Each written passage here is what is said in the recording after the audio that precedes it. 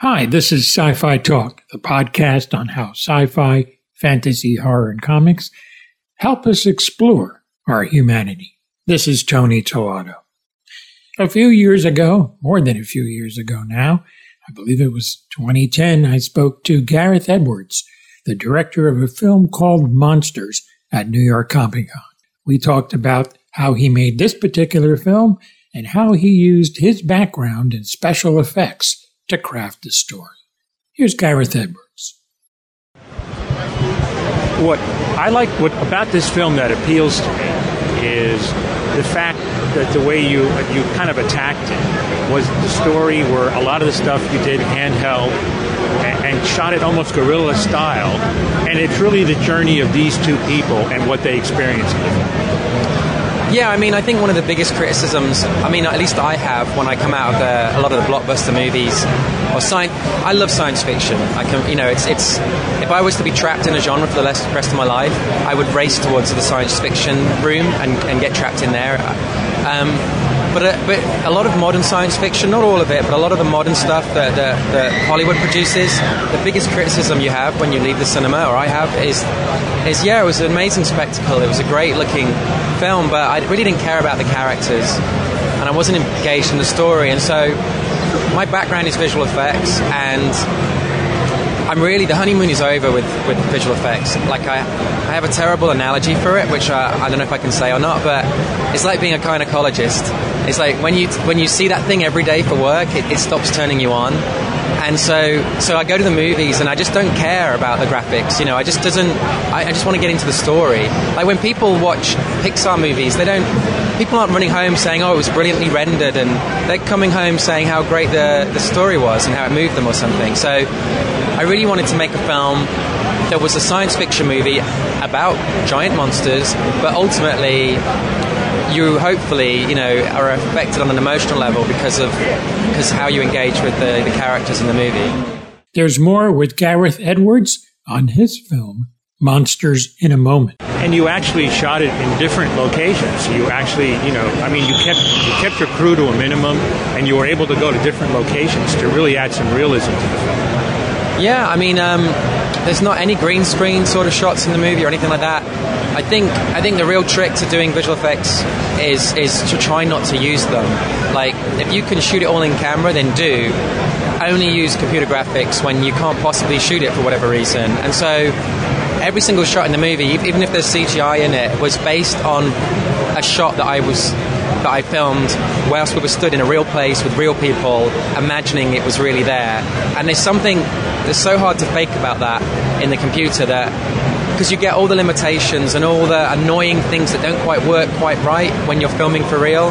And that's good. It makes things feel real. And the problem with computer graphics is you can finesse it and perfect it so much that it's so perfect by the time it's finished, or it's so exactly what the director wants, that it just feels fake. And so I kept saying it during the shoot, it's like the perfect version of this film would be full of imperfection. It's like that's exactly what we were going for, and I think you only get that by being in a real place and filming real things. And talk about your casting and your actors and essentially what their story is in the film. So, cast the movie. The whole premise was we wanted to do a realistic monster movie, and when I say that, what I really mean is that it's amazing how quickly humans adapt to crazy situations. Like, I don't know, you've got a mobile phone in your pocket. 100 years ago, that would have been magic. The idea that you could talk to someone on the other side of the world through a device on your phone would be incredible. But we don't walk around with these phones thinking they're incredible. We're just completely used to it. So if aliens came, it would be amazing and incredible for a month, a year, whatever. And then eventually people would calm down and it'd be normal. And that's where I wanted to set this film, where it was part of everyday life. And so we're going for this realistic feel. And I'd seen this movie with basically the distribution company in the UK that financed Monsters. They were also distributing a film that starred Scoot McNairy, and he came across really well in this film. It was very low budget, but it looked great. In Search for a Midnight Kiss, it was called. And I really liked him, but I wanted a genuine couple at the heart of the movie, because I know one of the inspirations for our film in terms of the character element was like Lost in Translation, that sort of thing, about how you can be stuck with a member of the opposite sex, and it's not about what you do, it's about what you don't do, it's about what you can't do, and you can't be together. And I much prefer that's a much more poignant like way of doing a love story, if you will, than doing everyone declaring how much they're in love with each other and all this sort of nonsense. And so I wanted to do the kind of experience that I've had when I've been traveling, when you like someone but you can't say it because it's too a claustrophobic environment, that if you come out with it you're going to ruin it all. And so that was at the heart of this, and I wanted a real couple. And Scoot was like, well, my girlfriend's an actress, you know, we could do the movie sort of thing. And he sent through her picture. And Whitney is so attractive. She's like, she'd done a few things for like FHM or GQ or whatever the magazines were, like glamour kind of stuff. I was like, I don't want her. Like, she's too perfect. Like, I want to do a realistic film. And then I met her, and she's so not what you expect. And so she was so keen not to play that kind of role that I kind of fell in love with Scoot and her. And it was like, God, if I could just get part of these guys on screen, then like one of the hardest problems with this film is fixed. And so in terms of their characters, I was looking for, initially they were going to be backpackers. Like the way that our world works in the film is that it's an annual migration of these creatures. Once a year, they kind of roughly go through this part of the world as they migrate, and they trash accidentally. They attack certain cities and places along the way, and people die. And so it's very much like hurricanes in the way that they catch people out. So the story was going to be about two Americans trying to get back home through this area. And initially it was backpackers. But I started thinking, well, the reality is if you were a backpacker, there's no way you would go on this journey. You would just stay put no matter how bad it was. And so I turned one of the guy into a war photographer. So he's like a photojournalist.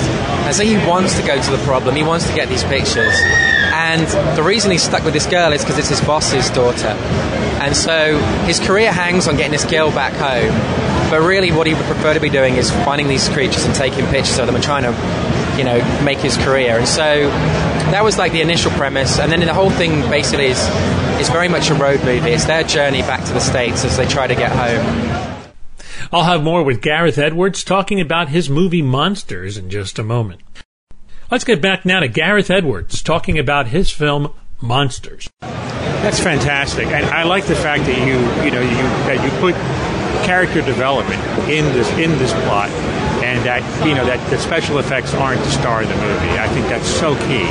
But that being said, how much, as far as your effects, being that's your experience, how much did you actually design for the film, and did you pretty much use what you thought, or did you make some changes? In terms of the creature design, I didn't know what the hell they looked like when we were filming it. I had to pretend to the actors I did, because they're like, what the hell is this, Gareth? What are we looking at? And I felt reassured that when they made Close Encounters, they didn't know what the mothership looked like or anything like that. So I kind of thought, well, this if it worked for Close Encounters, it's fine for me. And so it was the biggest thing hanging over me whilst we were in post-production was what the hell do these creatures look like, and how the hell am I going to do them? And I spent all my spare time, if I was ever on the phone or just waiting for the editor, I'd just doodle little sketches of creatures, and I collected hundreds of them. And at the end of this whole process, I shortlisted it to about 140 different images that I liked, that I was all happy with. And we had the world's craziest beauty pageant where I presented them to the production company, and I put them all on these boards, and we went in, and I wanted them to pick one for me to make, because I couldn't see the woods for the trees. It was like, which one looks cool? And they couldn't pick either. And so there was one that sort of stood out as my favorite, and so but it's a cliche, but the creatures evolved in the computer. It was what looks good on paper doesn't look good in 3 dimensions, and then what looks good in 3 dimensions doesn't look good when it's lit, then what looks good when it's lit doesn't look good when it's animated, then what looks good when it's animated doesn't look good when it's in the final shot. And so it was this chicken and egg, constantly going back to the design, changing the look. And I kept doing this, and I was supposed to be doing nearly 2 shots a day to keep on schedule, and I was achieving that over 5 months, because there's 250 shots in the film. And then I got to my first creature shot, and it took 2 months before I did a single one, because of this chicken and egg situation. It just took me forever to get to that point where I was like, okay, that's that creature, that's good. Now, as far as your post-production, how long did that take? There was 8 months pretty much editing, and then we picture locked, and then it was 5 months of me doing the visual effects. Then I guess, the usual kind of month to do sound design and the grade and the whole final polishing that goes on. And but from the day I walked into the production company and said, I want to do a monster movie, to the day we had our world premiere, was about a year and a half. And as far as Monsters, is it making the film festival circuit, or there is some showings that are being shown in some of the major markets, I understand? Yeah, we've done really well. We premiered at South by Southwest, and then since then we've I've done like Edinburgh, Korea, Rio, Toronto, LA, Taormina, Locarno, Melbourne. It's like it's the world's. They actually said, the producers kept telling me as we were making it, like, Gareth, anywhere in the world you want to go, you'll get to go. Just pick a film festival, And they've been right. It's been the most insane way to travel and meet people, and it's a side to filmmaking that I never ever thought about, which is you think you finish a film, you hand it over, and then you start the next one. But there's this good 6 month or so period of promotion and doing press interviews and doing film festivals, and it's something I never ever thought about. It's only just occurred to me, and it does affect you a bit, and it will certainly affect the way I approach the next film. And I'll have all my answers ready next time, but I won't be caught out so easy. Yeah, welcome to the film business. This is what it's all about. Promotion is so much a part of it. But as far as the DVD release, are there some goodies that we'll be able to look for when that happens? Oh, for sure. I mean, we're going to, when we were filming, we had a guy flew out for about 2 weeks and filmed all the load of behind-the-scenes stuff. And we also had little pocket cameras that we shot the whole time. So we got a lot of coverage of all how we shot the movie, and I'm going to break down how I did all the visual effects. And so I'm not sure how long the making of will be. It'll be as much as we can fit on the DVD. But there's so much to say about how we did this, because we approached it quite differently to normal film. And I just want to get as much out as we can, because to me, the biggest success of this film is if it inspires other filmmakers to just pick up a camera and go make a movie, because that's what we did, and it completely worked out for us. So I'd highly recommend it. Well, I do too. I think it's a really cool movie, and I do like that it's very character driven and not just a monster wrecking havoc. I've seen some bigger films that go in that direction, and I'm kind of tired of it too. Is there anything else on the table you have after Monsters that you're working on? Yeah, I mean, when you finish a film, what happens is if it blips on the radar of Hollywood somehow, if there's like a slight little blip, you kind of end up going over. And I was very lucky.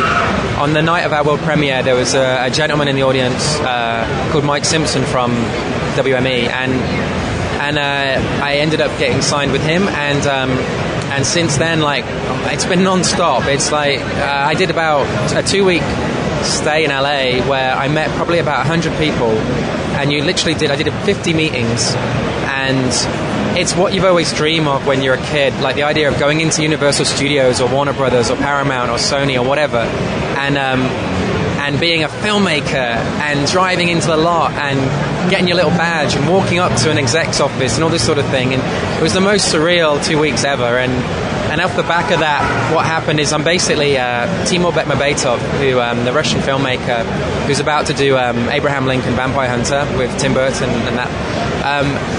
He has been very, very kind and supportive, and he is financing me to develop, and hopefully will make the next idea I have, which is a science fiction. It's we have a tagline type thing, which is very vague on purpose, which is an epic human story set in a futuristic world without humanity, is what we say. And there's only a few things that can mean. And so as soon as this calms down properly and the film is out, I'll hopefully get a chance to sit down and write it for proper, and we can start trying to make it. Certainly, I'm really excited. That's what's so strange is a year ago or whenever it was, like flying over on the plane, the most inspiring thing is like listening to music and walking around. I listen to film soundtracks, and I picture films I want to make one day. And just recently it occurred to me, it's like, I could actually make these, you know what I mean? It might actually happen now, and it's so exciting to be in a position where whatever you picture, maybe you can go and create it. And so I hope that what Monsters shows is that even without any Hollywood backing, you can still go off and make a movie in your mind, with just thousands of pounds, not necessarily millions.